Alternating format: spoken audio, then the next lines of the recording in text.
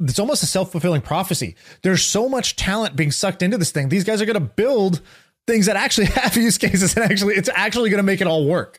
You can't have this much talent spend all day thinking about this and building in this and have nothing come from it.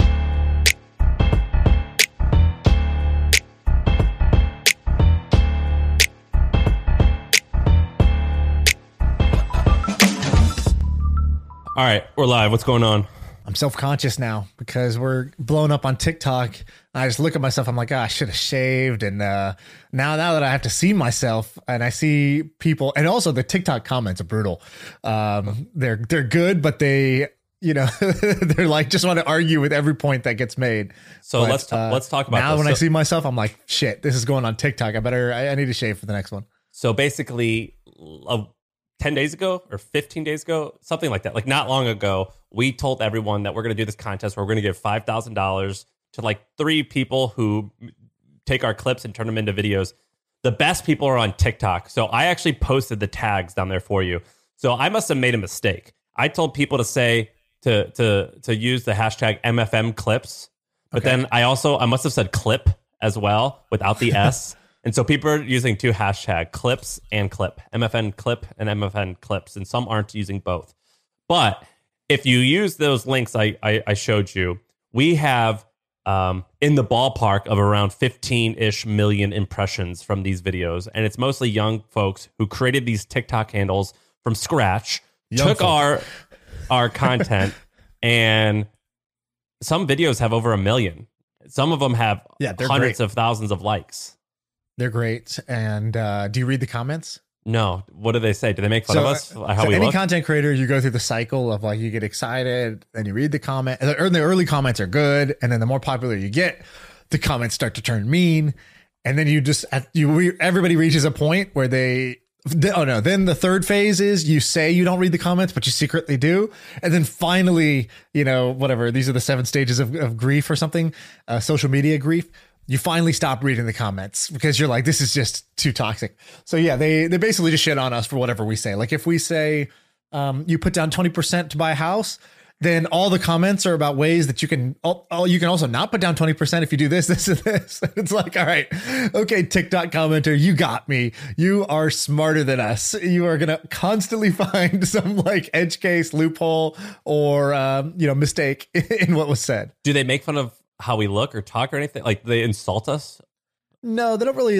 They're either like, these guys are annoying. Like they'll be like, let's say somebody cuts a clip of one of us breaking down, our monthly expenses or something like that. And then the comment will but they don't know like the vibe of the pod. They don't know why someone would just say that out of the blue, right? It's not something people normally talk about. So they're just like, why did he feel the need to tell us how much he's spending on X? Or like, why is he telling us his body fat percentage? Whatever. They're just like, there's that kind, which is, dude, what a douche. Nobody asked, why are you doing that? Then there's the comments that are like, actually, it's this other thing. And then there's some comments which are like, bro, I don't want that future. No, I don't, no thanks. Cause we'll be like, here's how things are changing. And it'll be like, dude, companies just only think about money, and like, comments like that. So those are the 3 flavors of hater we get so far. Luckily, so far, nobody's just shitting on our like face and body. Oh, that's good. That's a surprise. That's a win as far as I'm concerned. Yeah. In it's like, general, sticks and stones may break my bones, but words about my appearance do hurt me. Yeah. Just like, don't make fun of my teeth or like hair. You can make fun of my brain. Hey, quick break to talk about our sponsor today. We're talking about HubSpot and their new AI-powered Service Hub. Okay, so what is Service Hub? Basically, every customer today wants to be talked to in a personalized way. And before, that required tons of human agents. But now, with AI, you could do that in a personalized way with fewer humans involved. And so you don't have to scale up your team in order to deliver personalized chat and service. So check out HubSpot's new Service Hub to use their AI tools to give better support to your customers. That's what they want, and that's what they deserve. So visit HubSpot.com/service to learn how this all new solution can help you deliver customer service with AI to your customers. This promotion has been a home run. Like I thought it was going to be pretty good. I didn't think it was going to be this good. And so what we'll have to do is there's like a couple people who I'm recognizing because I watch them that are killing it. We're going to have them on the pod and explain how they got so many views. It's pretty amazing. Right. And let's talk about this for a second, because I think there's something interesting to learn here. So you have said many times, I've grown a lot of things. I've grown an email newsletter to multi-millions. I've grown a subscription business to multi-millions. I've grown whatever. You're like, a podcast is the hardest thing I've ever had to grow. And you say that. I think it's just kind of a cool thing to say in general. Do you agree with that? I agree with it in the sense of there's no like easy growth hacks to growing a podcast.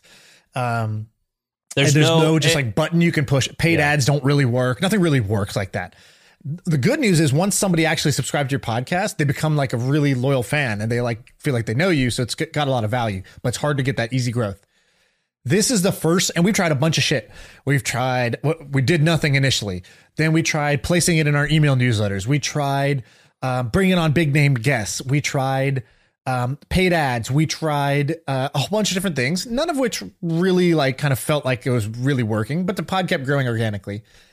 This is the first thing. Oh, by the way, we also tried making our own clips, paying an agency tens of thousands of dollars a month to be making really awesome animated clips of our content. And they were great. And they were high quality clips, but it didn't lead to this. This was different. This was, hey, anybody, open playing field, just go for it. And we'll give out prizes to the people who are actually good at it, merit based, right? And what they're good at is they understood TikTok, whereas like we suck at TikTok. We don't know how to create content there. They pull the right clips because they're actually listeners and fans of the show. So they know which clip is actually going to be interesting versus like, some random employee at our company being like, at the 42-minute mark, let's use that one for the clip. These guys will pull like 10 that they think are interesting and put them out there. And they're motivated because they're like, shit, if I do this good, I can get 1 million views on this and I can get $5,000 from these guys. Like that's a pretty sweet deal for doing something, pretty fun. So this has actually worked. Yeah, it's pretty wild. And like there's one guy who basically took our Rob Dyrdek episode and I looked at his feed and I don't think I'm exaggerating. It's 50 clips in a row of like, he basically just took it and just divided it up. And like 3 of the 50 all he did was he just took our talking out and just every time Rob talks, he grabs a clip, which is smart. Yeah. And his whole feed, I looked at his feed. It was all that one episode. Right. And like 3 of them had like 500,000 views. Yeah. So go follow them. I think MFM Cuts is one on TikTok and Twitter. There's MFM Clips. Then there's a bunch of other variations of that name. All right. I want to tell you about something interesting. I got a few interesting things to talk to you about. Okay. So let me tell you about something that I was thinking about this weekend.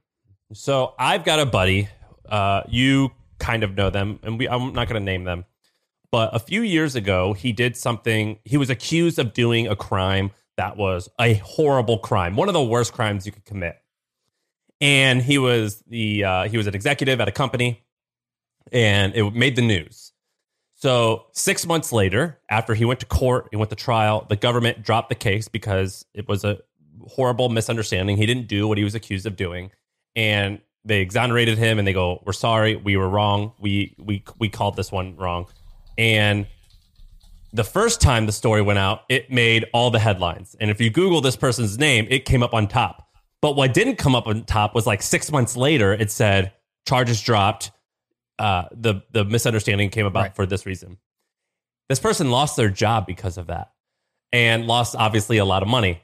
And I've always thought about this, and I listened to a podcast this weekend, and it was called The Right to Be Forgotten, and it was by Radiolab. And so it's this idea of the right to be forgotten, and it's in Europe. It's actually a law. I don't know exactly what the law says, but it says like if something isn't particularly newsworthy, but you're writing about it anyway, and it really hurts that person more than that provides value to the common or to like a reader, you have to take it down. And there's a couple of newspapers like the Boston Globe, as well as in this particular podcast, they looked at this company, this newspaper in Cleveland, Ohio, and there's stories of like a cop emailing them. And he's like, "Look, you wrote about this time that I lied about some paperwork and ended up getting fired. I didn't hurt anyone, and now I can't get a job at as a police officer anywhere else." By the way, can I fill in the gap on the right to be forgotten for you here? Yeah. So basically, it's a law that says search engines should have to remove links about your past if under certain circumstances. And it came about because there was a woman, an actress, who was in a movie, and then it got dubbed. So the film was called The Innocence of Muslims. And then her original line her original line got dubbed over, and then they made it so that it looked like she was saying, is your Muhammad a child molester? Right. So that was the clip. And she starts getting death threats, and like people go crazy about this. And she's like, what is this? Like, why? Like, okay, this thing got dubbed. Now this clip got into the search engine, and it comes up if you search my name or certain things. And it's causing, like harm to me in my personal life. And so she sued Google in 2014. And ultimately they upheld it, which was, like she would like to have the film forgotten and stripped from YouTube. Unfortunately, the right to be forgotten, which is recognized in the EU, is not recognized in the US. And so the EU does respect this, as they're tighter on privacy with GDPR and things like that. And the US does not. So, yeah. And so in the US, we don't have that. But it's kind of interesting because I personally have seen this hurt people. But you think like right now, like let's say that you're at a bar and you're drunk and you call someone like a really bad word and it's on Reddit and they find your name, you're screwed. Like to the point of like your life is going to be hurt meaningfully for like the next decade. And like you should suffer some consequences for someone's calling something rude, but not like that serious, And so I've been thinking a lot about this business, about this reputation management business. Have you ever researched it? Yeah, my former co-founder used to work there, so he used to tell me stories all the time. Great. I want to hear all about it. And I know a little bit about this because listen to this. So one of the companies is called Reputation.com. So there's this porn star named Sasha Grey. So do me a favor, type in Sasha Grey on your Google and click images. This Sasha Grey she's not an actress anymore, not a porn actress anymore, but she was like a very prolific porn actress. When you clicked images, what do you see? Here we go. I'm here. Okay. So I see a bunch of headshots of her. I see no real porn. Well, I guess some scandalous stuff, but mostly no like porn. Yeah. Mostly just pictures of her fully clothed or like in a bikini. So one time at The Hustle, right when we first launched, I helped write this article about Sasha Grey, and she hired this firm called Reputation.com. And she basically wanted to retire from pornography and become like an actor and whatever else, something different. And she hired Reputation.com to hide or like basically blog a bunch and write a bunch in order to get the porn images to go down. And I remember when we wrote this article, Reputation.com did something kind of funny.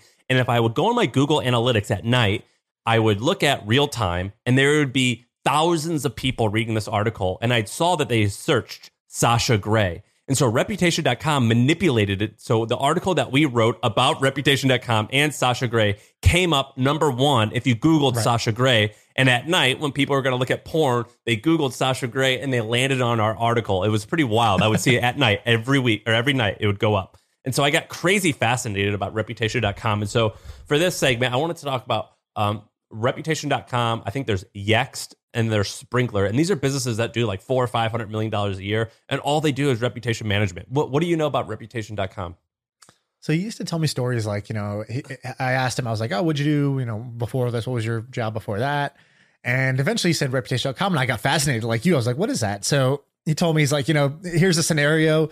You're a senator and your son who has the same, John Chambers Jr. Sorry to any John Chambers out there. It's a hypothetical. So your son who has the same name as you basically gets a DUI or gets arrested for battery or something like that. So now anytime somebody searches John Chambers, this mugshot's going to come up or this bad news story is going to come up. And they go to Reputation.com and they say, I would like this to disappear off the front page. I would like this to disappear. Reputation.com says, I can't make it disappear. The internet sort of is uncontrollable, but I can get you off the front page of Google. And they're like, that would be amazing. And they say, for the low price of $120,000, $75,000, whatever it is. Expensive. Expensive, significant, because they know people are, by the time you're at Reputation.com, you're bent over the barrel. They can charge pretty much whatever they can get away with. So like, a NASCAR driver, a politician, whoever, people of interest, people who wanted their names or their kids' names to get out of the bad news. And so they had a team of engineers that were it's a constant cat and mouse game to figure out how to beat Google. So like my co-founder told me, he's like, one of the biggest days at the company was when we figured out, Google has the autocomplete, right? So you type Sam Parr, it's going to be Sam Parr, The Hustle, Sam Parr net worth, Sam Parr wife, Sam Parr is gay. It'll be like all these, like the same 10 queries for everybody, right? And what he figured out was that when you type, Sam Parr, if it used to say felony, like F would now say friend instead of felony. Like they would figure out how to even finish the autocomplete, because even when they were good at getting you off the front page by blogging, by promoting other articles, whatever, getting them higher ranked, if the autocomplete was still always suggesting felony, then people would click it and they would search for felony. It would be reinforcing. Then Google would search for it more. So they needed to clear that. So there was just constant cat and mouse game to understand how is Google deciding what goes where? And then how do we content farm or manipulate this in some way that will change what the first page results are? Because 98% of people don't go past the first page or something like that. Hey, let's take a quick break to tell you about our sponsor. It is a podcast that we want you to check out. It's called D2C Pod. It's hosted by Ramon Barrios and Blaine Bolus. It is brought to you by the HubSpot Podcast Network, the audio destination for business professionals. And this is a podcast about all things direct to consumer, D2C. It's e-commerce stores. It's how you optimize your brand. And they're talking with founders, marketers, and the platform creators about all kinds of things that you need to know for D2C. Website conversion, paid ads, Facebook ads, consumer trends, email marketing. If you want to know the stories behind your favorite brands, this podcast is for you. They did an episode recently about scaling creator growth and influencer incentives. I thought it's pretty cool. So check it out. Listen to D2C Pod wherever you get your podcasts. Yeah, and so it's amazing to hear about that. And then there's a company called Yext, YEXT. They're publicly traded. And I think that they are just a direct competitor to Reputation.com. They're publicly traded. They did $390 million, I think, last year in revenue. Their market cap is not very good. It's like 4 or 5 times revenue. Are you looking at it? I'm on Reputation. I went to Reputation.com. I just wanted to see the latest. Like, you wouldn't even know when you go to this what they do, because it says, this is their headline. First, it looks like a hospital website, like a nice health tech website or something like that. Then it says, a world of interactions demands a platform of action. It's like, we're a fixer is what it should say. But here's the problem. By the way, maybe they changed what they do. I don't know. I think they still do it. I think they offer like a smaller package. Like when we wrote the Sasha Grey article, that was in 2016. They had like a $13,000 package. But the problem is there's kind of 2 problems with this. The first is that the results aren't guaranteed. Like, you can't guarantee that it's going to work, which is, right. I guess that's not a problem, but that's just how it works. When someone calls you, I get these calls all the time because I own domain names and I forgot to hide my name. It's like, hey, we'll put you on the first page of Google. Like, that's a scam. You can't just promise that. But The second thing is that if you're an individual, if you're just someone who like said some stupid drunken thing to someone one day and now your name's all over the place, it's really, really hard to like, unless you're willing to pay $100,000, which is what a lot of this stuff costs. It's incredibly challenged to manage your reputation if you're just like a person. And so I was thinking about like, is there anything interesting in that space? I actually think that there could be something. I like this company called Do Not Pay. Do you know what Do Not Pay is? Yeah, I love Do Not Pay. The guy behind it's awesome, and it's a great idea. So Do Not Pay, it's started by this guy, and I actually didn't research this. This is all off the top of my head. It started by this guy named Josh Browder, I think. Bowder. Yeah. And he's young. Like when he started it, I think it was like 21. Maybe. Yeah. Oh, 25. Okay. Well, no. Now I think he's like 25.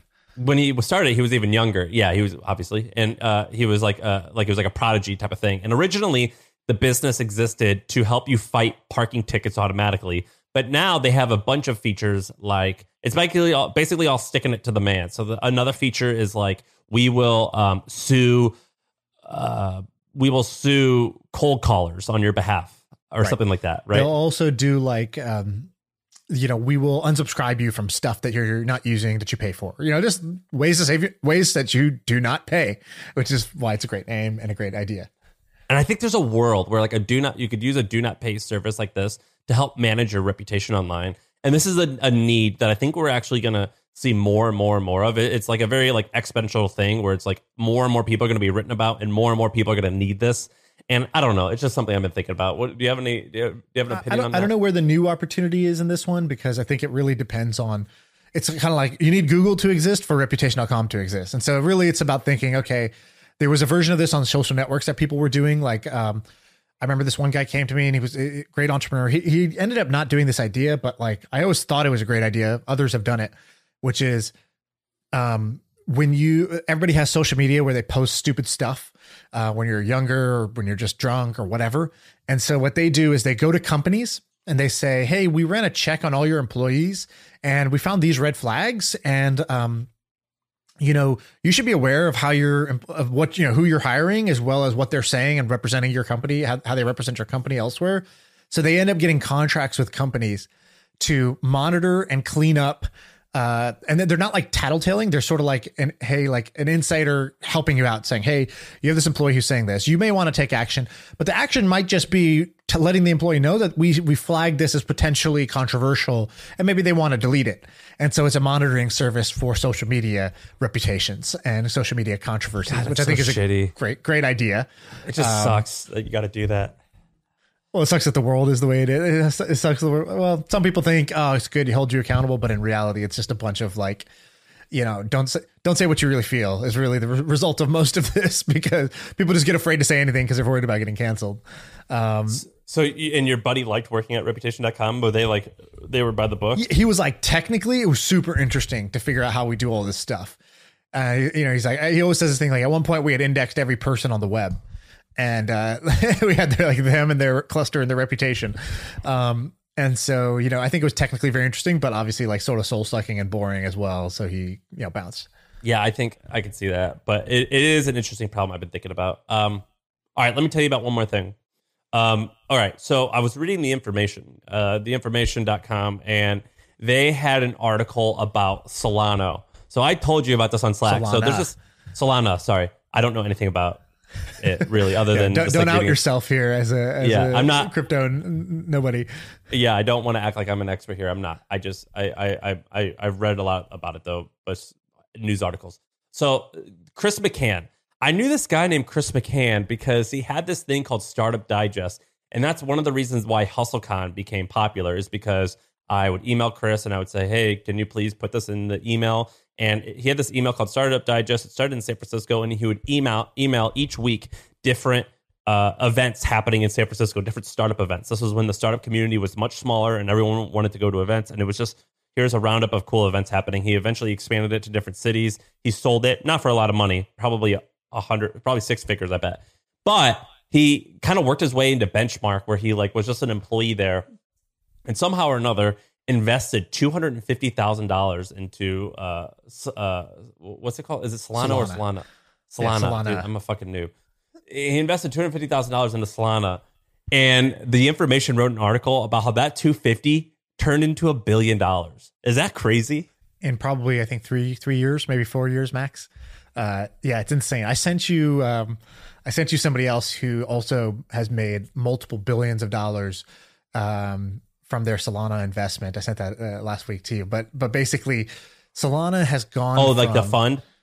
Yeah. So Solana has gone from, let's see, I mean, it was like sub $1 not long ago, and now it's $200 per coin. And it's basically, what is Solana? Solana is a competitor to Ethereum. If you know what Ethereum is, if you don't know what Ethereum is, just fast forward this segment. You probably don't care. So, Solana is like a competitor to Ethereum. And as recently as, so this time last year, Solana was $1.54. And when it launched, when it did its ICO, it was just under $1, I think it was. And so, and that was, a couple of years ago, 2 years ago or something like that. So basically, if even just take last year, $1.54, you put $100,000 into that, and now you have, I think, $20 million, something like that. I'm actually going to do some public math here for everybody. Yeah, $20 million. So Solana has had this insane run up, and it sounds like he's in this fund called Red Circle or some shit like that. Oh, Race. Yeah. Race something. They were like the seed investors in Solana, and that's the right project to be a seed investor in, is a crypto project that becomes a multi-billion-dollar crypto asset. And sure enough, you could turning $250K into $1 billion. That's kind of insane. I don't think it was his personal $250K necessarily, but even if it was the fund, the article made it sound like it was, but even if it's not, that doesn't change much. The insanity. Yeah, it doesn't change much, because he still is going to walk away with over 100 million, some figure like there. But this article, I was reading about it, and they're basically like saying there's like a lot of really high profile tech folks at traditional tech companies giving up amazing things in order to like flee to this crypto thing. And I want to ask you a question about that. But example, like this woman, Sandy Carter, VP of Amazon's cloud computing, she left to join Unstoppable Domains. Brian Roberts, who was the CFO of Lyft, he left to join OpenSea, and he said, I've seen enough cycles and paradigm shifts to be cognizant when something this big is just emerging and that we're only at the beginning and it's just going to get bigger. We had David Marcus. He basically led Facebook's cryptocurrency thing. He bounced to start his own thing. This one dude left Google in order to become Coinbase's chief product officer. And when it went public, his stake was worth $600 million. And then, of course, Jack Dorsey bounced from Twitter in order to work at Square, and it's like definitely involves crypto. Well, they renamed to Block because they're focusing on blockchain. But it's crazy. And my question to you is this. Have you ever seen someone create that much wealth that fast? And do you have any stories of people who you know or know of that are doing this and like what their stories are? Because this is crazy. Well, I'll say the first thing is that you're right that there's basically a giant black hole that's sucking up all the talent in the world, and it's called crypto. And it's almost there's a lot of people who don't believe that crypto is a thing, or they think it's massively overhyped, and they say, give me one example of a real use case of this thing. Nobody's actually using it for payments or Web3. There's no real Web3 products. And it's there's some truth to what they're saying. I wouldn't say that they're completely off base. It's like a valid critique. I don't think it's true, but it's a valid criticism. But it's almost a self-fulfilling prophecy. There's so much talent being sucked into this thing. These guys are going to build things that actually have use cases, and it's actually going to make it all work. You can't have this much talent spend all day thinking about this and building in this and have nothing come from it. That's like the biggest like takeaway for me of like, even if you're the biggest crypto skeptic, there's a self-fulfilling prophecy here, which is that it's sucked up all the dev talent, it sucked up all the smartest people, it sucked up like $20 billion of venture capital every year now. And all that funding, all that talent is going to create things that actually do work and do hit beyond what's already there today. So there's that. Now to your question of have I seen somebody get rich this quick? I want to have my buddy on. I have a friend who used to work with me, and I caught up with him, and his story, he basically went from like an average job to, like, you wouldn't look at this person and say, oh, that's a star career. And they were good. They were doing well, obviously, but they were doing like normal person well. And they went from normal person well to personally making like $15 million in the last year just by they basically quit their job and they went down a crypto rabbit hole and started betting on things in DeFi. And they started playing with all the DeFi projects, investing their money in DeFi. And they didn't have a huge base of capital. They had, call it $500,000 that they put in. And to turn $500,000, if you have no path in your career to being like a deca millionaire, right? Like if you don't have a path where you're like, yeah, I'm going to have fuck you money, to go from no path, no like reasonable storyline that makes sense there. You have a job at a company that pays you good salary, and that's that. To that is amazing to me and awesome. And like, just like blew my mind more so than these guys who become multi-billionaires who were like prodigies and like invented the protocol or invested $250K in a random token. It's like, this is somebody who just took their own money out of the stock market and was like, instead of investing in Apple, Google, and Facebook, I'm going to invest in like crypto, and turned a normal like life savings amount of money into a life changing amount of money. And I want to have him on to tell his full story because it actually has like a bunch of twists and turns that are like kind of amazing. So I'm going to ask him if he'll come on and share it. Do I know them? Willing to? Yeah, you know them. I don't know if they're willing to share, but if they are, it's going to make for an amazing episode. I'll ask him if he'll do it next week. Did they earn did they sell, do they have USD or like some type of stable currency? No, they're still in crypto, like 100 or 100+% because they, but is it stable, like a popular thing? It's a mix of popular things and like something they could sell at least stuff. Yeah, they could. Everything's liquid. If they wanted to cash out and say, I'm done, I'm going to Malibu and I'm going to chill, and I'm going to pretend that this year never existed and I basically won a lottery, they could do that. Because we have a buddy in our chat group who said he made all this money in some crazy coin, but he's like, I can't sell it. So it's like that's worthless. Different. That's like those are like either illiquid, like, oh, there's this coin, but it's not listed yet, or it's liquid, but there's like no trading volume whatsoever on this coin. And so like, yeah, if you have $10 million and you go to sell even 100,000, it'll crash the price of the coin. That's not what this is. That's a different thing. What that is I make 1 million coins. I keep 999,000 for myself.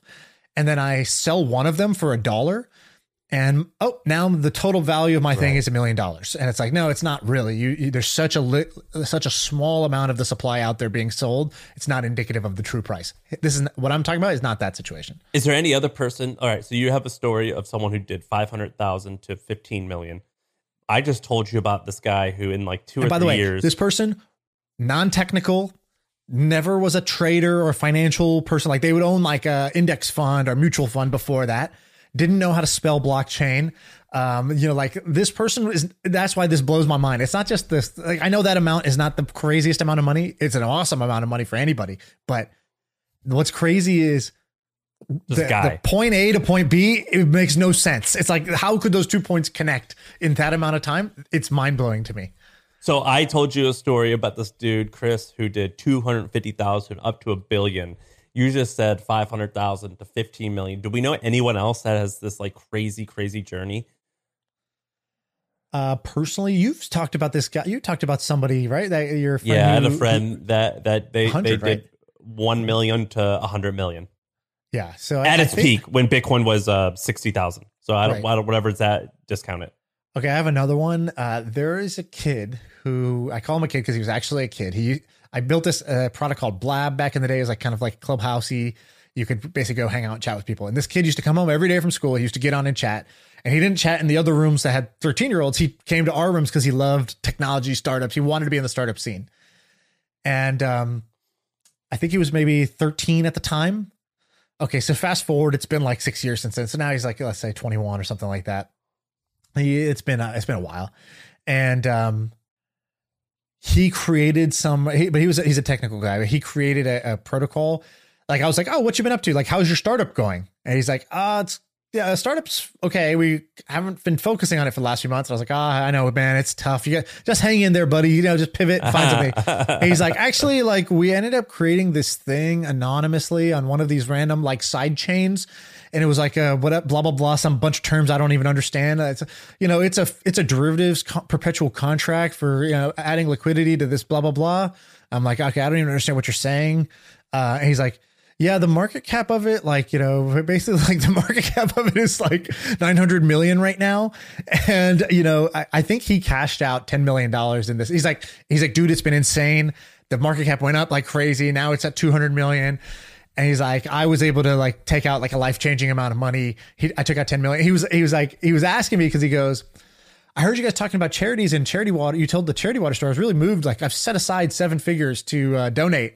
And you're like, what? I was like, you've set aside 7 figures? Like, are you 7 years old? How did this happen? What has happened in this amount of time? Like I used to talk to you when you would come home from 8th grade and get online.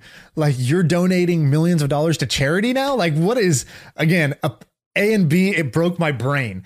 And I don't mean this as an insult to them. If they were only 15 then, so they're still only like 19. Yeah, I think they're 20 now or 21, something like that. It's been like 7 years since we made that thing. So, it's not mind blowing to me that this person is successful in both cases. I really like this person. That's why I used to hang out with them. That's why I used to work with one of them. I think they're really smart and we're going to be normal person successful. It's like when, I went like, my sister went to high school with this girl, Lily Galici, who's like this super famous Instagram star now. And she's like has her own TV show on Bravo. And it's like, wait, that's the Lily girl who used to come to our house after school. Like she was just like a normal girl. Like, wait, that's her? Like that doesn't even look like her anymore. I was like, yeah, she's had some work done. Right. It's like just mind blowing to know a normal person who's like, yeah, that's a cool, normal, they'll do well in life, to be like, no, actually they're like one of those crazy outlier stories. And in a way that you wouldn't have otherwise predicted, it didn't make any sense. Like, it's not that was their skill set and they tried that thing for 10 years and finally hit. It's like just out of nowhere, they just did this thing and it hit. And crypto is this amazing thing like that. So and by the way, I'm going to say something. When I first talked to my friend, I caught up with my friend. I felt insanely jealous. I was like, I was happy for him and I like him and all that. But I was also like, I was like, in my head, I was just like, what the fuck have I been doing with my life? Wait, with the friend that used to work for you? Both of them, both the same reaction. Yeah, because it feels weird because you're like, oh, wait, you kind of looked up to me. Yeah, and I'm your mentor, the master. but now I'm like, you know, way less successful than you. So like, what just happened? You just like catapulted really crazy. Like, between the last time we caught up and now. There is jealousy there. It's easy. And I just want to say, like, you know, an interesting thing to observe is what is your reaction to hearing stories like this? There's a part of me that I'm not proud of, which gets jealous of it. But that used to be like, I would feel that. I wouldn't really acknowledge that that's what I was feeling. And I would kind of find reasons why it was like, that's just luck, or like, you know, well, they probably are taking a bunch of risk and they might lose it all. And I'm kind of secretly rooting for it to not all work out just so perfectly as it has. That's gone. But I still got a little bit of that like jealousy pang left. And I'd say the interesting thing is my coach said this to me. He goes, you know, you'll encounter people in your life where your success just reminds them of their failure. And they're not focused on your success. They're focused on their failure. Your success has reminded them of their failure, or your abundance has reminded them of their lack. And if you notice that in yourself, you want to be aware of that and change that. And if you find other people and you're like, oh, these people are haters, like, you know, just understand what's going on. They don't actually hate you. It's your success has reminded them of some failing that they have in themselves. And that's where their attention has gone. And so, yeah, I wanted to share that because I definitely felt this crazy feeling that I hadn't felt in a long time, but these stories were so mind blowing that I was like, wow, I don't even know what to say. I feel lucky to know who I know, which we have the same group basically, that I've like these stories that sound unbelievably true. I'm like, yeah, I know that person. I saw it. It was wild. So like an example is Moise Ali selling native deodorant for $100 million 2 years after starting it. We shared an office when he was starting it, and I saw him try to learn Facebook ads. Like I saw the thing come to fruition. I saw it right in front of my eyes every single day for like 6 or 10 months. And that was almost half the journey.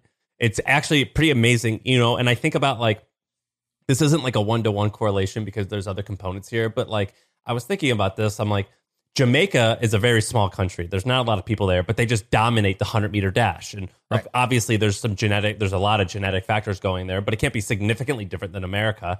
And I was thinking like, man, one of the reasons being is they just are just surrounded by like, it's just normal to be great at something. And that makes it normal to work hard. And you're like, well, I should be running these times in practice. And you don't like freak out. You just get it done because that's what's expected.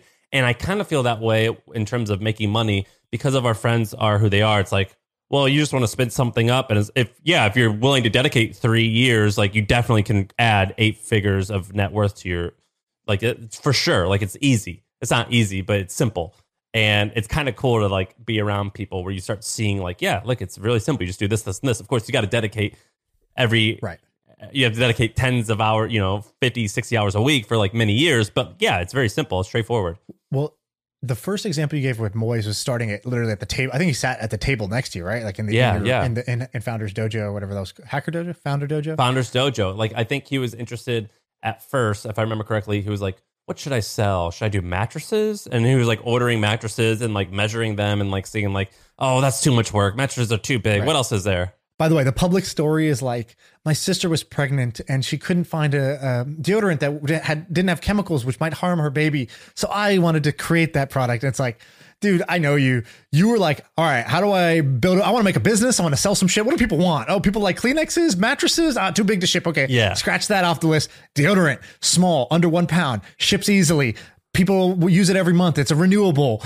And there's a niche and there is a genuine problem for it. But like, I know you, dude. There's a real story, and then there's the narrative.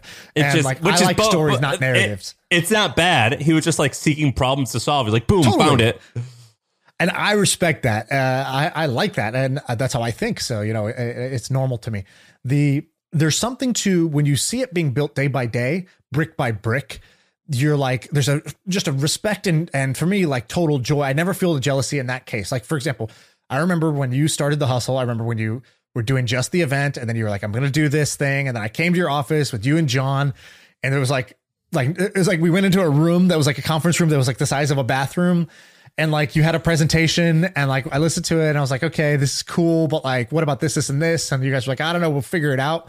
And then you started with these like long form, your original thing was long form stories. And then you like, it kind of was working, but not really. You're like, I'm thinking about switching to this like newsletter thing, just daily news. Skim is doing it. It's working. These guys are doing it. I think we could do it in our niche. And I think it'll be even better. And so seeing that, then it's like, cool. 7 years later, Sam, whatever, I don't know how long it's been. 7 years? Was it 7? We sold it about 5. Okay. 5 years in, Sam sells the thing and is successful. Nothing but props, respect, and joy of like, wow, that was so cool. I got to sit there on the journey with you. There's a difference of that, watching somebody build it brick by brick, and a difference of actually this happened in 12 months. You didn't get to see the hard work that was obviously going in and the risks that were being taken. So all you hear is like, I tried this thing and it just hit 100x, 200x. Like what? It feels more like a lottery and it feels less like the hard work thing. And I think that happens a lot in crypto. There's a little difference there. The second part is I remember when I moved from Australia to Silicon Valley without having a game plan. I think you were kind of the same way. Didn't you just like come to Silicon Valley? Like just showed up. I did the same thing. I was sitting in Australia. I remember specifically, I went to a meetup and they asked me to speak about lean startups, about startups. And I went and I spoke and everybody at the end was like, yay, great talk. People afterwards were like, wow, that was a really great talk. And in my head, my buddy was like, what's wrong? Because he could see I was just like kind of upset. He's like, what's wrong? You didn't like it? And I was like, I don't know anything about startups and I'm like the thought leader here. This is like, I'm doing something wrong. Like this is like, I feel like not imposter syndrome. I feel like idiot syndrome, but it's a blind leading the blind. It's like, these guys know 0 about startups. I know 0.1 about startups, but if I'm the smart guy here, then where are the actual smart guys? They're not here. And I was like, yo, what are the success stories in Brisbane about like startups? You guys have the startup scene. They're like, yeah, these guys did it great. Oh, where are they? They don't come to these events. No, they moved to San Francisco. These guys moved. And I was like, oh, all the smart people move. Okay, maybe I should move. So I changed my phone number first just to mentally be like, all right, I have a Silicon Valley area code. I don't know why. For me, that was just like, I think I could just do it like I did it in one night before I could move. It was like faster than moving was just to change my phone number, just make a statement. And then I remember being like, all right, I'm going to move there. I'll figure it out. And I quit my job, on the spot. And I was like, I'm just going to move there. I played poker for 3 months to hold myself over while I applied for a job, literally one job. And they didn't hire me. They were like, kept stringing me along. And I was like, all right, fucking up. This was the one I ended up working at, Monkey Inferno. There was like a slow process, 2-month process. So finally I was just like, all right, fuck it. I'm just going to move there. And if this doesn't work, I think I'll get this job. But if it doesn't work, I'll do something else. What was the title? Just product manager. I was first PM there. So I finally came. And when I came, they were like, all right, why'd you move? Like, why'd you come here? And I was like, well, I wanted to see what's in the water here, right? Like if this is where all the smart people are, this is what the startups are. Like, what do you guys know that I don't know? And I was thinking it's about tactics. It's about operations. Maybe people are just like, literally, this is the cream of the crop. These are just the smartest people. And there's certainly some of that, but I'll tell you what, to me was the actual difference. The thing that made coming to Silicon Valley work. I went to this coffee shop. You remember the Creamery or this that's where everyone would coffee and ice cream or whatever. It was it's in South Park, Second and Brandon, I think. Yeah, exactly. So this place called the Creamery. It's kind of famous for where people take meetings. And I went there and I just sat there for like half a day. I was just eating. I didn't have anywhere to go. I didn't have an office. I didn't have an apartment. So I was like, well, we'll sit here and then I'll go search for apartments later. And I remember just seeing table after table next to me. Somebody would come in and they'd be like just pitching their idea to either an investor or a buddy, like trying to make a co-founder or 2 friends catching up or an investment pitch. And it was always like these like harebrained ideas. It's like, oh, LinkedIn, but for, cat doctors or whatever. There's these stupid ideas. And I remember just sitting there thinking, oh, that's a stupid idea. That's a stupid idea. And then I was sort of realizing like, oh, that's actually kind of cool. Like the normal conversation here, the coffee shop conversation here is I got this idea. I'm going to change the world. I got this idea. It's going to be huge. I was like, everybody kind of has bought into this. And then like, if you go to Hollywood, that's what happens. Like the waiters and waitresses, I'm going to be a star. And in New York, it's a different thing. And it's Silicon Valley. It's basically, I get this idea. It's going to be big. And that's normal. Whereas before, everywhere I lived, if you were the guy who's got an idea and you're going to quit your job to go do it, you're crazy. You're the crazy guy. Here, you're the normal guy. Here, if in Silicon Valley, if you're like, I work at JP Morgan, you basically have to like bow your head in shame. You have to like come up with some excuse. It's like, because my wife is pregnant with twins and I really got to pay the mortgage. But as soon as that's over, like I'm back in the game. I'm going to go back into the startup game. Like if you work for McKinsey anywhere else, that's great. If you work for, McKinsey or Deloitte in San Francisco, you're like the low class person. You're not the high class person, because the high class person is the founder with the idea or the angel investor who's betting on ideas. So just that culture where that's normal and possible to just constantly quit your job, have an idea, throw everything into it, and maybe get rich. That's what makes Silicon Valley so awesome, or at least that's what it did. And what you're talking about, where like if your friends group has these types of success stories and is doing this type of shit, your brain will just automatically change into thinking that's possible, that's normal, that's super doable for me too. And that you can't underestimate that. I think for some people, that's what this show is. It's like, if you hear us 3 times a week, at least that's like part of your friend group that talks that way, thinks that way, and will make it feel normal to have ideas, to bet on ideas, to make a bunch of money, to make huge investments. Whereas in your geography may not be, people around you and your neighbors and stuff like that may not think that way. Yeah. It basically changed my perspective from like this only happens to other people to obviously this is obviously I'm going to, it's a matter of time. Yeah. I'm going to achieve the desired outcome. It's just like on which swing am I going to get my hit? And B, which thing do I want to dedicate 5 or 10 years on? Right. Because if you like work 8 years on something and you're around the right people and you've been like going, like I felt like living there as like I was in school. So it's like, well, I'm in school. I know it when I see it, and I can just keep working on something and then I'll see right away that it's working.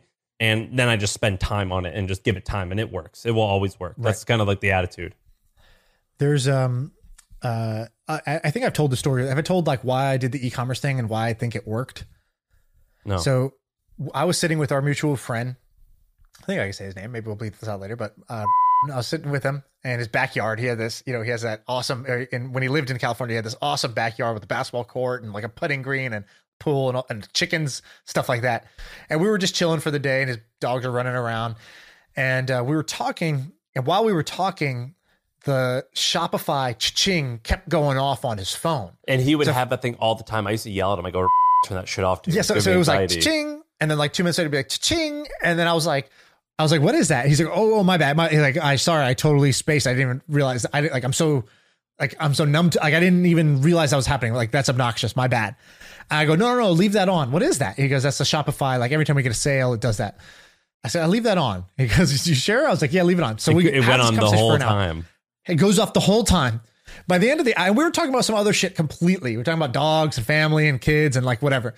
By the end of the hour, I was like, all right, man, I got to get, whatever, I got to go. But I'm definitely starting at a Shopify thing. I want my phone to do that.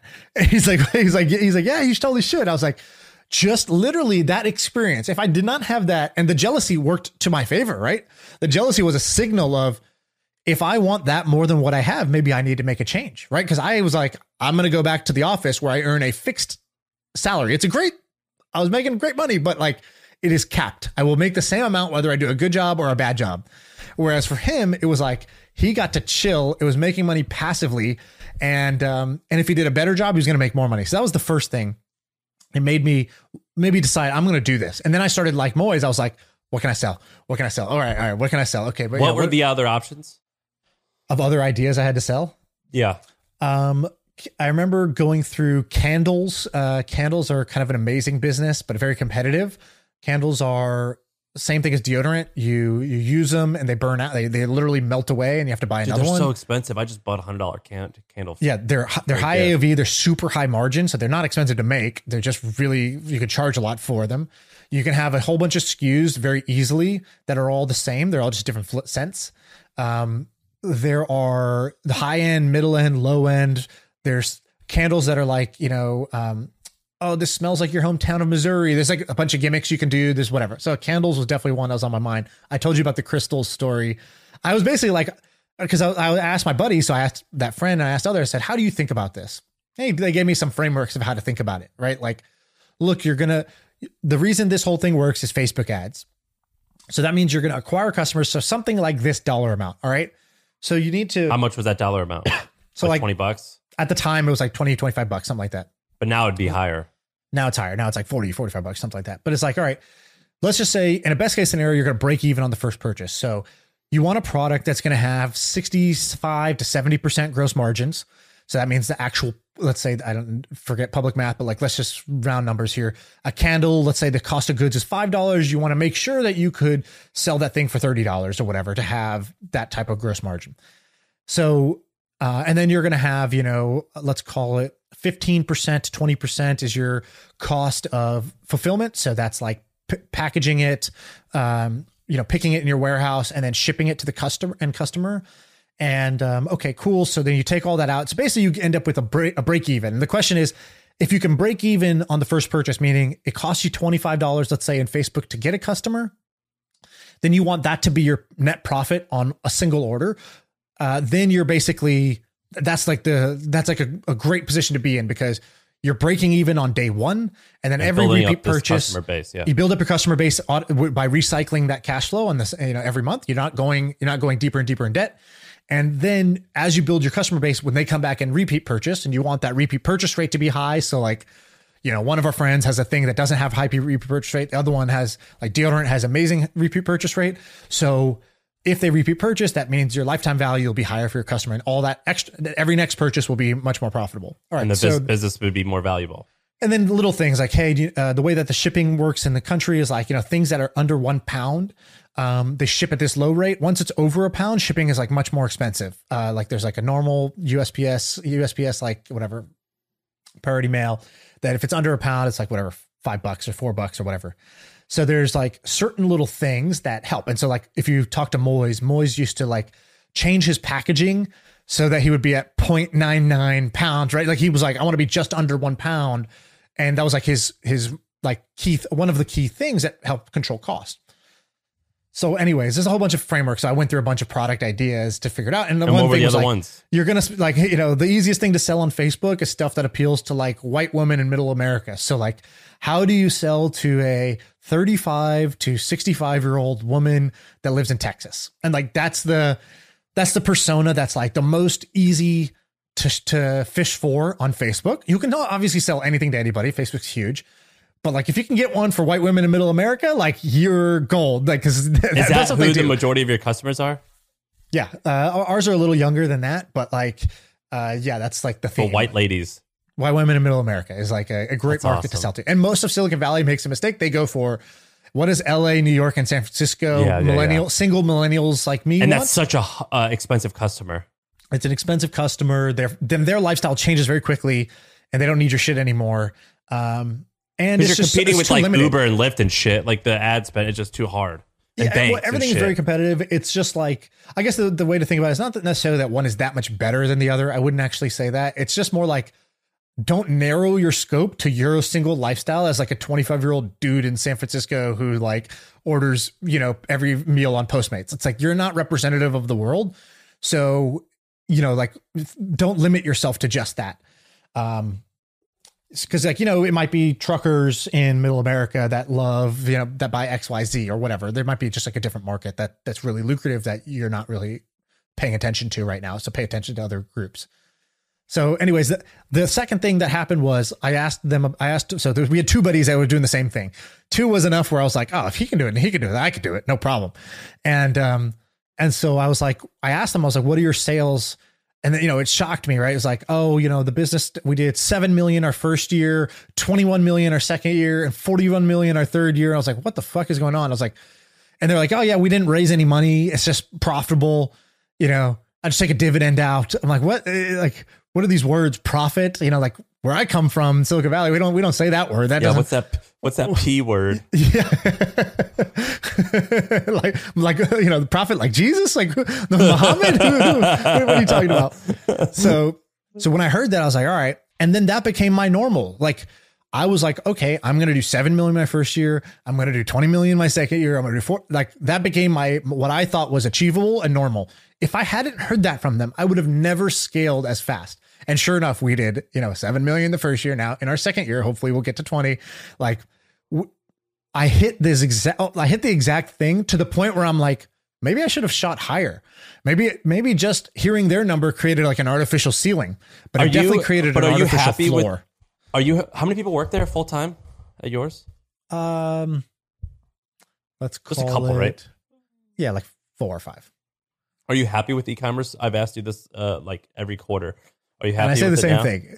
It's a great business in one way, and it's a terrible pain in the ass in the other way. You know, like whatever. Like right now, everything is. It's a lot of headwinds are going against e-commerce. So Facebook's getting more expensive. Shipping anything around the world is getting super expensive and slower. So those are the 2 core costs, right? Getting a customer and then fulfilling your product. You're doing physical products, and guess what? With inflation, everything gets more expensive. So like, there's a lot of headwinds against e-commerce right now, and it's very competitive. So there's a bunch of reasons why it's bad. Then again, it's working, and like I'm happy with our business, so it's good. But would I recommend it to the next person? Not necessarily. I think if you can do software, do software. If you don't really want to like do real work, don't do e-commerce, because e-commerce has real work. Like we have a warehouse, it's annoying. Let me tell you something really quick before we wrap up. I just invested in, I don't ever do D2C companies, like these consumer shipping companies, but this guy listening to our podcast, I bet you he reached out to you too. It's called the Good Crisp Company. Yeah. So he Amazing. sent me, like, I guess on the podcast, I mentioned that I love snacks or something. I don't know. Well, we were talking about better for you snacks, right? So junk food, that's like keto cookies, whatever. So he's got Pringles that are like better for you than Pringles, but they taste like Pringles. Did he send them to you? Yeah. They're awesome. I ate this entire box of like, and it was like a lot of chips. Like it was kind of messed up. It's a can of Pringles. Yeah. And I was like, dude, this is awesome. The valuation was like 2 times sales. I ended up investing in it. I really wanted to invest. I told the guy, I was like, you have a great business. I would totally invest in this. I'm just completely obsessed with crypto, and like every extra dollar that I could put into something speculative, I just want to put into crypto. I don't want to put into anything else. What's your crypto stuff that you're doing now then? Dude, I bought Luna. Luna's just been like on fire. I don't know if you follow Luna. How much did it go up by? Well, it depends which time horizon, but mine is basically, I don't know, up 40% in like 2 months or something. Right? It's like amazing, but and I think it has like a long way to go still. Not financial advice. I'm just like gambling. So imagine me saying, here's what number I'm betting on in roulette. Just take it as that. Don't take it as like, my word. But I think there's a lot of interesting things about it. I'd heard about it from a few interesting people. And then I was like, all right, what is this thing actually? And I can explain it if you want, but basically I'll refrain for now. That's the thing I've been interested in. Good. And you did do Good Crisp. It's a cool company, man. The problem with all e-commerce, so our mutual friend has this great phrase, which is e-commerce businesses are great to own, horrible to invest in. Now I wouldn't say not horrible, but it's like, it's great for the owner of the business. It's not great for the investors. And that's only because the upside is somewhat limited. So even Native, which sold for $100 million, it's like these almost never go for multiple billions, but they're often valued at the same valuations as like a software company, which can become a multi-billion-dollar company. And so like, you invested, I think, I don't know about that one, but I was looking at another good deal that was in e-commerce that I liked. And it's like, oh, we have, we're doing $10 or $20 million in revenue. 20% of that is profits or EBITDA. We're valued at 50 million or 60 million. It's like, it was a good company. It was definitely going to work. Like the business was working and was going to probably keep working. And, the reality is that it's unlikely that will ever even sell for 600 million, let alone 6 billion. Right. So it's like you get these like 2x, 3x, 4x of revenue, like sales, of valuation sales. And that's just not super compelling when you have better options. Like if you can invest in software, do it, And in a couple of weeks, we're going to have this guy on. I lined it up, AJ Patel from High Key Cookie and Zesty Paws. That guy's amazing. He's one of the most impressive people I've ever read about. And he was an owner of one of those businesses. And by the way, I should say 2 other things. There's obviously exceptions to every rule. So, there are definitely some e-commerce investments that are going to do awesome. Like Native did awesome because it sold for 100 million, but he had only raised, I think, $2 million or something like that, $1 million. So, he was super capital efficient, whereas most of these are not. They burn a fuck ton of money on marketing and inventory. The second thing, the only other bad thing about e-commerce is like, even when I say, oh, we did 7 million, 10 million, whatever this year, that doesn't mean A, that's revenue, not profits. And B, almost whatever you do have for profits gets reinvested back into the business because you're buying inventory for the next 4 months, or you're buying ads for the next month. And like, so you're always cash poor until you finally turn the corner. And there is a corner that you turn when you're a good business, but early on you don't get that. Have you turned it? We have not turned that. No. Because we are like, oh great, we need to buy double or triple the inventory for the next season and for the next season. And after that. And so, it's gonna stressful as fuck. Yeah. Like, but it's cool. Like it works, but it works if you don't need a bunch of cash to pull out. And you're okay being cash poor for a while. Real estate's like this often too. You could be cash poor in real estate, but be like, have a lot of value. Yeah, but it's not going to go to zero. Yes. Real estate is slow, way slow, but it's more liquid, and it's not going to grow fast, but it won't go away. So it's a little different. Whereas your thing, e-com can go double away in the sense that if the valuation drops, then you're more you don't make a profit. It's not that it goes to zero, but your what you owe the bank is now the value of the company, and so your equity can go down, right? Like yes, but a e-com business can double or triple in a year. Real estate likely will never do that, right. But that e-com business, let's say that like something's made illegal or there's an embargo, who knows? Like there's a world where it can go out of business. Yeah, for sure. I have a couple more. I don't know if you want to just stay on. We could just split these into, we talked about just like releasing these as like segments instead of hour-long episodes. Do you have time or no? Yeah, I have time. All right. Have you seen this thing that happened called SOS token? No, what is it? All right, I got to tell you about this. This is genius. Okay, so there's an app called OpenSea, or a website called OpenSea. You've heard of OpenSea? It's basically like not that eBay. Big of a dude. It's eBay for NFTs.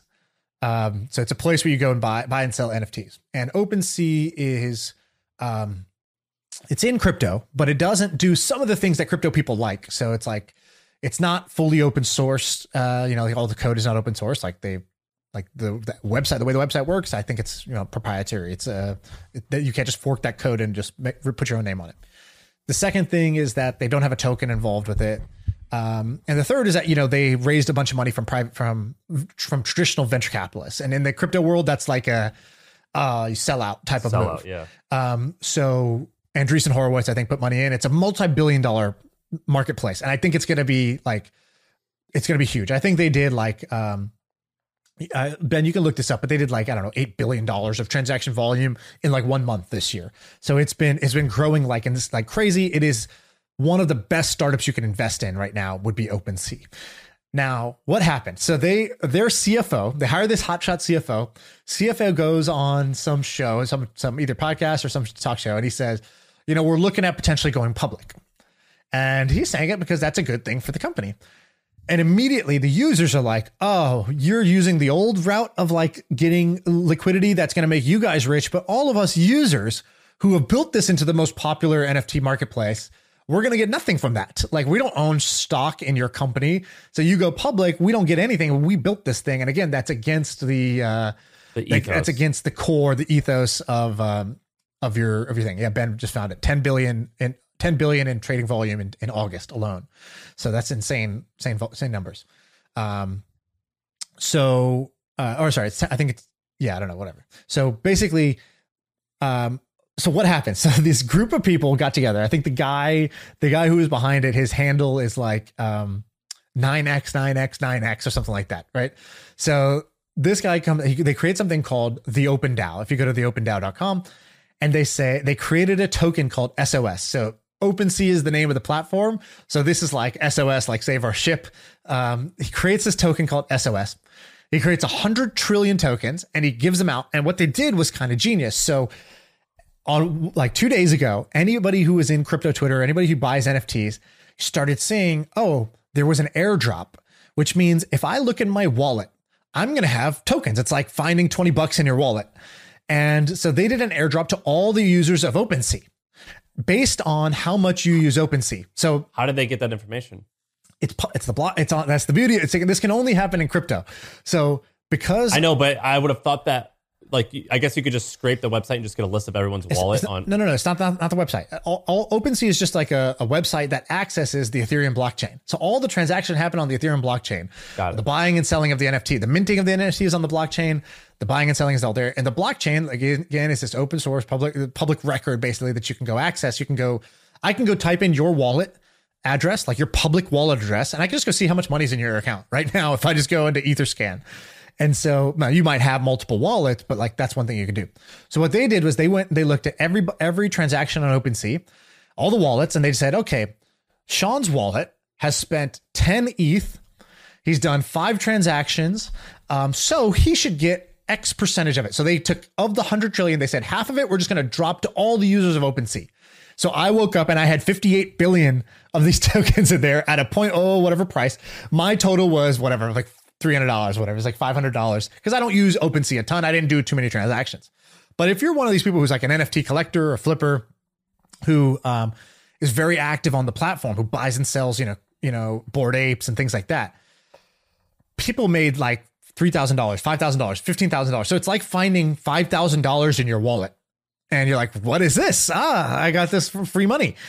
And it's money that they minted. And they basically, it was almost like, it's a marketing stunt, but it's almost like a hostile takeover. So they basically went out there. What they were saying was, here's what OpenSea should have done. They should have given all the users some tokens proportionate to their usage. Basically, so based on how much you've been using the platform, you get some of the OpenSea token, and then the OpenSea token will be publicly tradable. So you get to benefit, and the core team will keep some of the OpenSea token. Like the company will keep 20% of this. That's like the normal way in crypto. So the genius part of this is that some third party just did this on their behalf. And it's like, and now now there's a liquid market of like hundreds of millions of dollars. I think it was like $300 million. The group. Okay. So here's how they did it. They said 50% goes to the users. 10% goes to the stakers and the liquidity pool. 30% goes to the stakers and the liquidity pool, and 20% will stay with the treasury of our foundation. And we are going to build an open source version of OpenSea. We're going to build a competitor to OpenSea. And all you users who are power users of OpenSea, you now have a stake in our new OpenSea that's to come. That's going to do things the right way. But they've got to build. I mean, building an OpenSea is fucking hard. So I mean, how many people work there? 500 people? No. Dude, these things can be built by 4 motivated developers if you needed to. Then why the hell does Airbnb need 5,000 people? It'll take a lot to maintain it and do customer support and all those things. Yes, that will take time. But just building the actual product that will start to get people to shift off of OpenSea to do this, a team of 5 to 10 contributors can actually do this if they're great developers that are focused. Now, that's TBD. It's like a Kickstarter. It's like, hey, we give your money in a Kickstarter. Are they ever going to build the thing? Well, it kind of depends. Are they honest and are they going to work hard? I don't know. We'll see. But these guys basically, they essentially raised, it's like they hijacked OpenSea and they raised, their share was 20 trillion out of the 100, 20%. They have $130 million now in their treasury that they can pay their development team to build the open source competitor to this. Who's the guy behind it? The people behind it? This 9x, 9x, 9x, and then someone else who's x.xyz.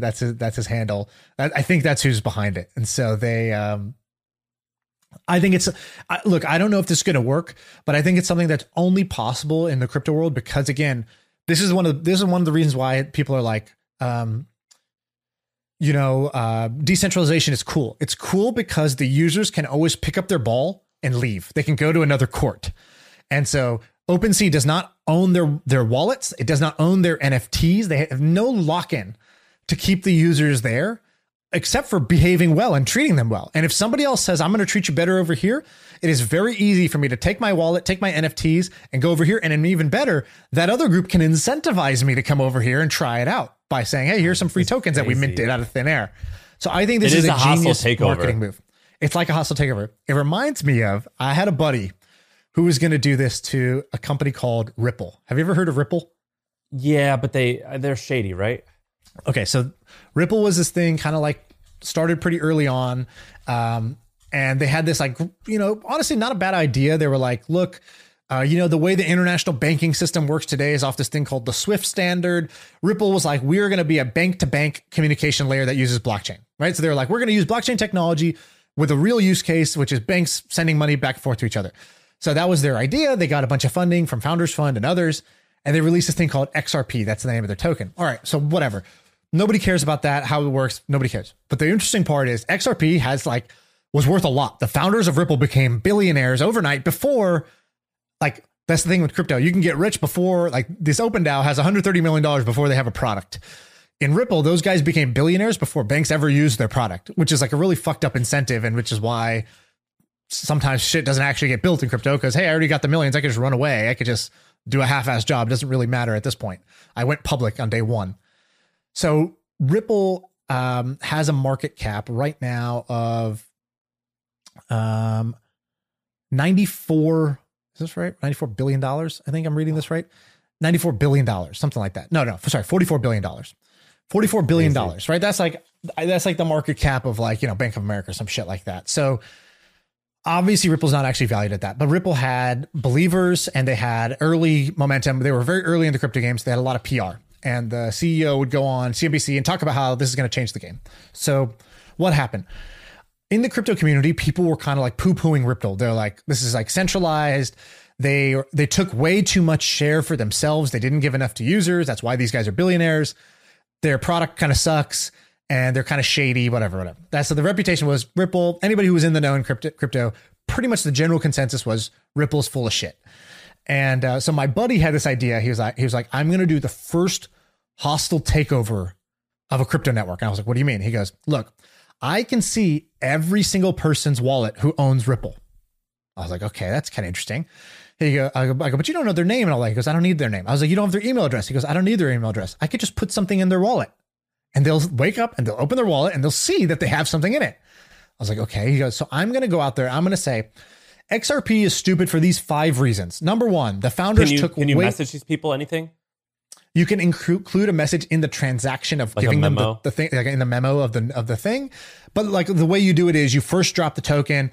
You tell people, hey, if you held Ripple, you got this token today. And then you write your manifesto on your Twitter or your website about what this is all about. So it's like, kind of like somebody put a $50 check in your wallet. You're like, what's this all about? It says, go to this website to explain why you just got this $50. So that's how this marketing mechanism works. So he was like, I'm going to put some money in there. I'm going to put my currency in all the Ripple holders' wallet. And then I'm going to tell them Ripple is stupid for these 5 reasons. The founders took too much. This other problem, the token is inflationary, blah, blah, blah. So I'm going to change all of that. We only take 10%. We are not inflationary. We do not do this sketchy shit, blah, blah, blah. My 5-point plan of how to make Ripple better. We're calling it our own thing.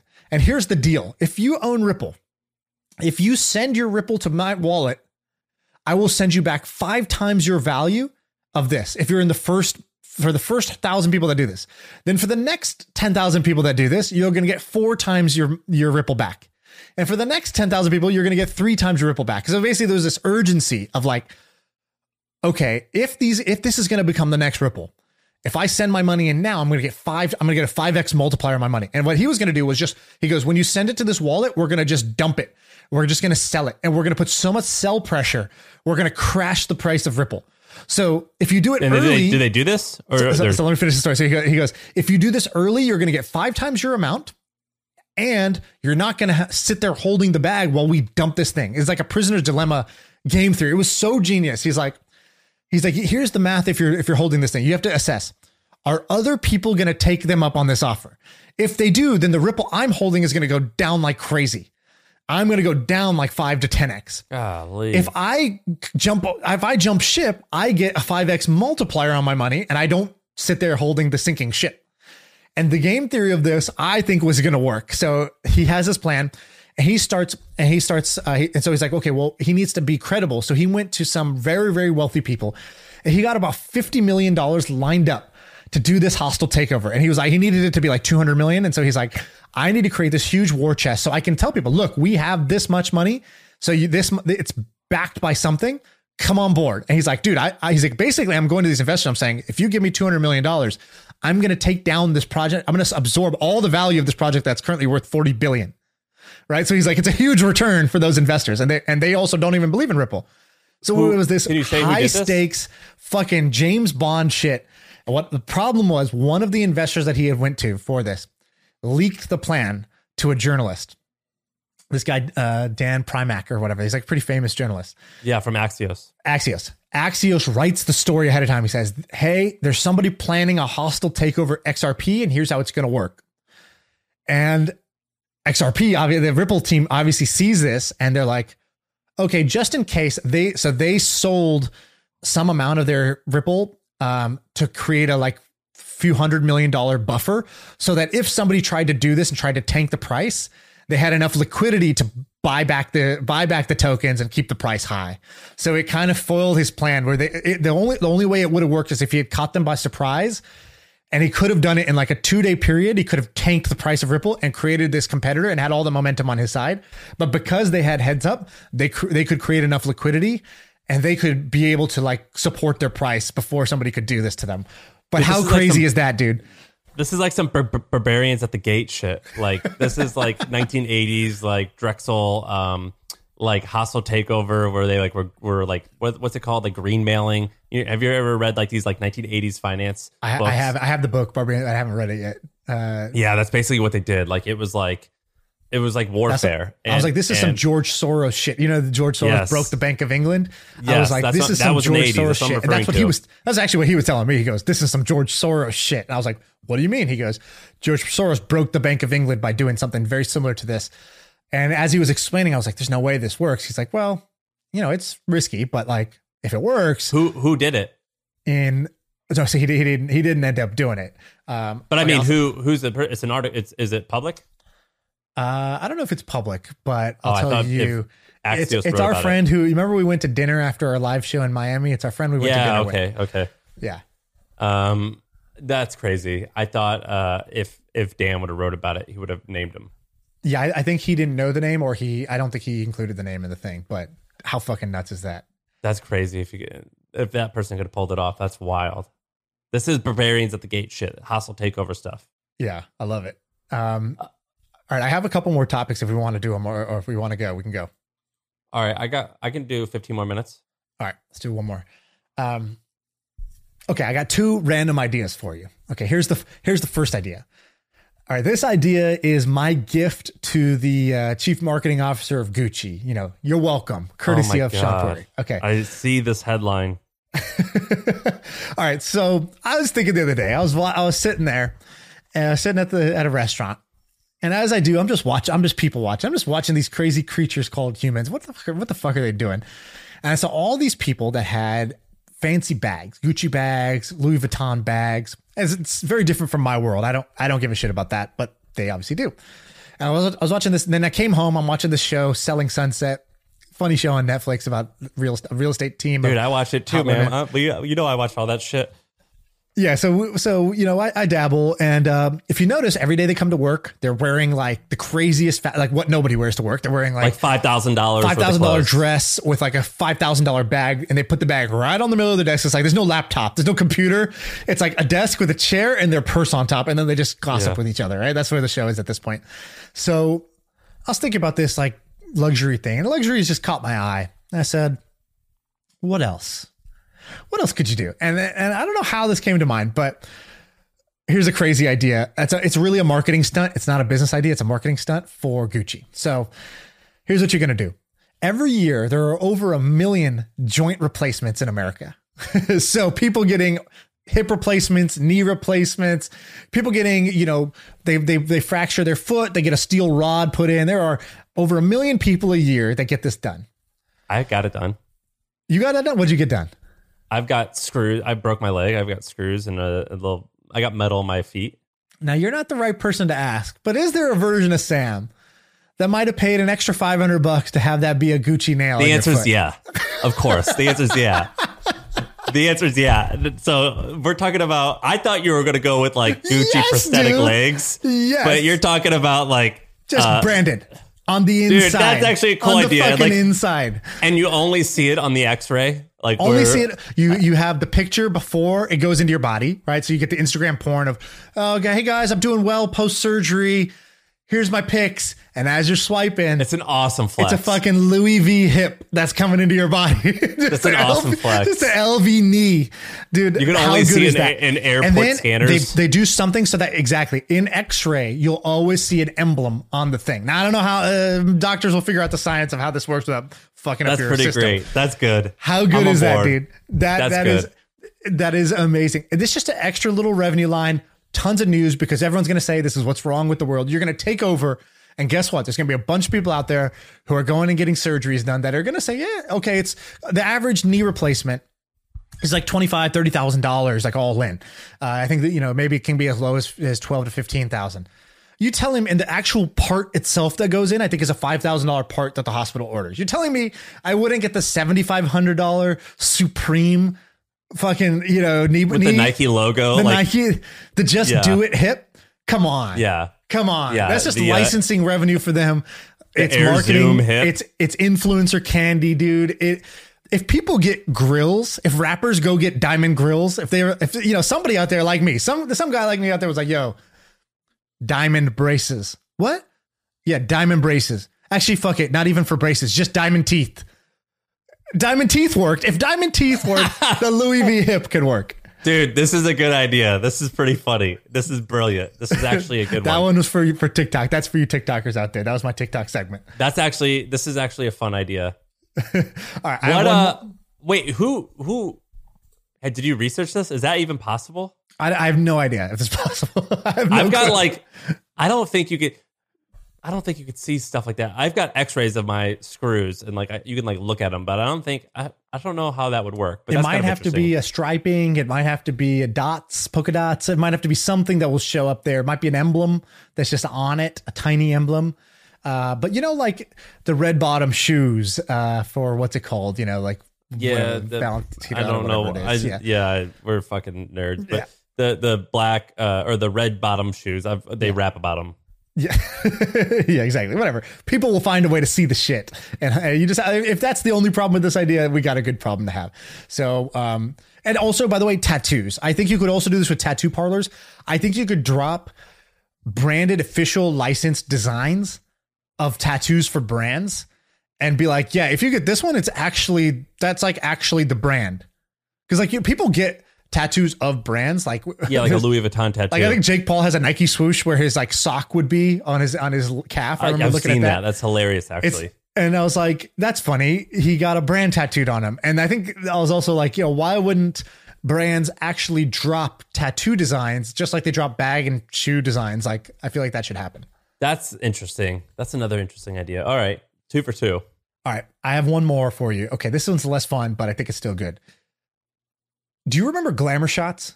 Love them. Did your mom have glamour shots? Do you know anybody who had glamour shots? No, but I didn't do it. But my sister did. It's hilarious. It's like Napoleon Dynamite shit where you go to the mall and you wear stupid makeup and a bad haircut and you take these awesome pictures. Of course. So, do you know the business behind glamour shots? No. Okay, so is that the name of a brand, Glamour? Glamour Shots was the name of the company, I think. Okay, so here's the quick backstory. I did 2 seconds of research on this, so could be wrong. Started by a frat party photographer who was taking pics at frats and was like, all right, what else I got? So initially calls it party pics. Then when they were kind of looking at trends, they were like, oh, people are liking this high glamour style, big hair, loud clothes, certain backdrops. And so they were like, all right, he's like, so he renames it to Glamour Shots, and it's physical locations. And within first year, it already starts working. By year 3, 7 million in revenue, and copycats popping up everywhere. Hollywood headshots, freeze frame, you name it. There's different portrait shops popping up. At one point, he expands through the franchising model, expands to 380 stores, Taiwan, Japan. Everybody wants a piece of Glamour Shots. And the thing that really made it work was It's a great name. Most professional photographers, you would go, well, there's a couple things that made it work. One was the style, was iconic. The second was, so it wasn't just come, I'll take a picture of you. It was come, I'll make you look like a Hollywood star with the hair, the makeup, the clothes. And it was only top half up. So you would be wearing your jeans underneath, and then your top would be this denim studded jacket or whatever with the collar popped or whatever. So backdrops with the colors, everybody knows the look. fan blowing your hair, that whole thing.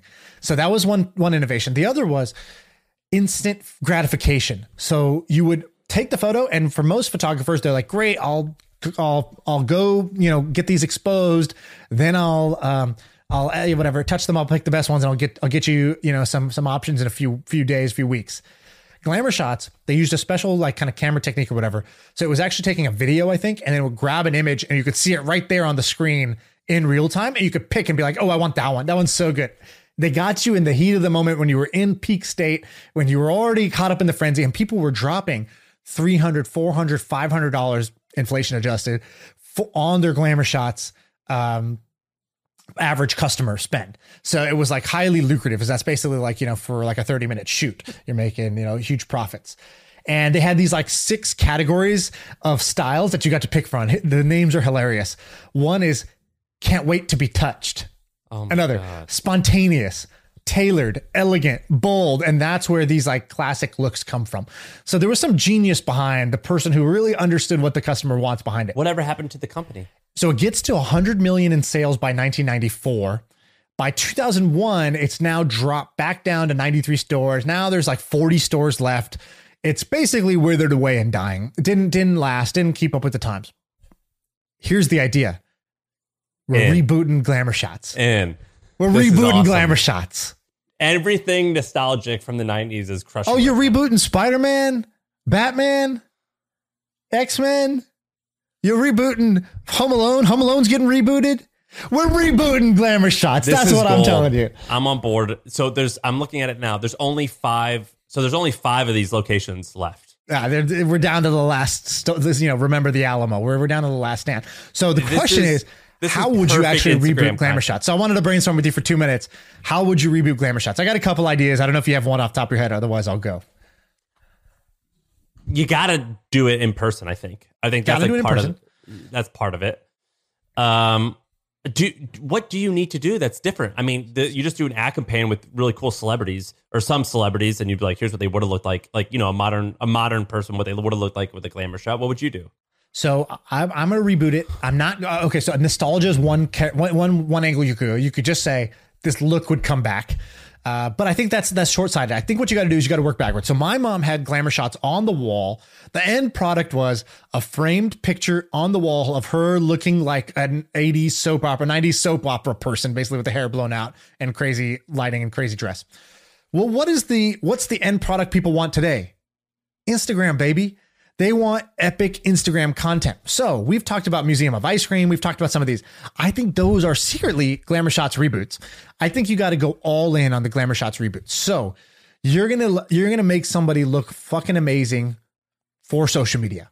I know people out there throwing up in their mouth. They're like, oh, this is everything that's wrong with, well, guess what? People care what they look like, how they come across on social media. If you hate that fact, cool, delete Instagram. But if you still got Instagram, you're still in on this idea. Okay, so how are we going to do it? One idea was, could you get Airbnbs, convert them into basically dope lifestyle looking Airbnbs, and just rent them out for shoots instead of renting it out for $700 a night? You're renting it out for $100 an hour, and you're doing or $200 an hour, and you're doing shoots for people where they get to look like they're living a dope lifestyle. They look like they're living it. But that's different than a glamour shot. A glamour shot is supposed to be funny. It's not supposed to be funny, dude. It looks funny now when we look back. Look back at your dad with an afro or whatever. Actually, you had an afro in high school. So look back at your own high school. That's supposed to be funny. At the time, I don't know if you were trying to be funny, but for glamour shots, but they're trying to be glamour. But that's different with these Instagram things. You're talking about being lying. You're talking about looking cool, yeah. So that's one angle to it. You're lying. You don't live in that fancy ass house. Yeah, but you're not saying I live here. You're just posting a picture. Like people do this. So we're gonna have people rent fancy cars and they take pictures with it and then they return the car. Do you know anyone who does that? Personally, thank God, no. Have I seen people who do that on Instagram? Yes, I've seen people who do that on Instagram. Tons of people do that on Instagram. It's like what you would need is just people rent dresses for the day. Dude, you would just need one airline seat and what looks like an airline. Dude, you've seen that, right? The half private jet. It's like a movie set. It's like it's like where they film pornos. Yeah, exactly. So there's that. I think but that's a little capital intensive to get Airbnbs. Maybe you do it with a green screen. So I think one way you could do this is you could just have someone come take pictures with a green screen and you just do it where Once they take the pictures once at one of your locations with a green screen, very cheap to do, then you CGI them into like a whole bunch of different looks that becomes their collection of like, they could be power suit, they could be they could be boss mode, they could be party mode, they could be whatever, but you just have green screen props and scenarios and you show them exactly how to pose to look good. Most people don't even know how to pose, myself included.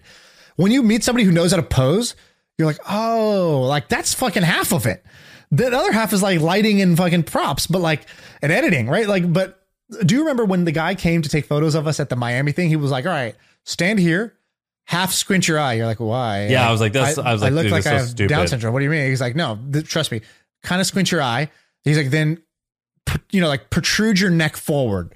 I was like, no, this looks like a turtle. He's like, no, look, watch. I got rid of your double chin. You look like sharper and like more powerful. Okay, Yeah, look that's at this my profile angle. picture. This gives you confidence. Look from this angle specifically. Whereas for me, I'm like the fucking nutcracker. If I take a photo, it's like stand straight, look straight, hands to my side, smile, cheese. Like that's how I take all my photos, right? But there is an art to posing, and most people don't know how to do it. So I think there's a version of glamour shots that somebody could reboot that just gives you an end product that you want for social media. I don't know exactly what it is. I would just say bring back the classics. I think that you could just do it as is. What happened to the company? So dude, you could just do this with like dating profiles and stuff. Whatever. I don't know. The company still exists, but I think it's kind of like just gone down the drain. I don't know. I don't know the ending of that story. I wonder what happened to the founders. Does he have like his name's Bob. Does he have like some huge like mansion now in LA? Like that glamour shot money? 1,000%. He's going to have a huge mansion in LA. Yeah. Take 2 seconds to just Google that. I bet you this guy's got to have a thing in LA. And if he doesn't, we're just going to edit this part out. I can't see, but is it actually Bob? Ooh, he lives in Texas, in Dripping Springs, Texas, which is near Austin.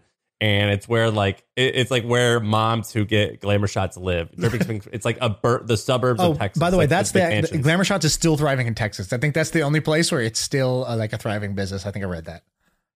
Dude, this guy's awesome. His name's all right, Bob. That's all I got. Those are my topics. This is awesome. We got to get Bob on here. All right, that's the pod.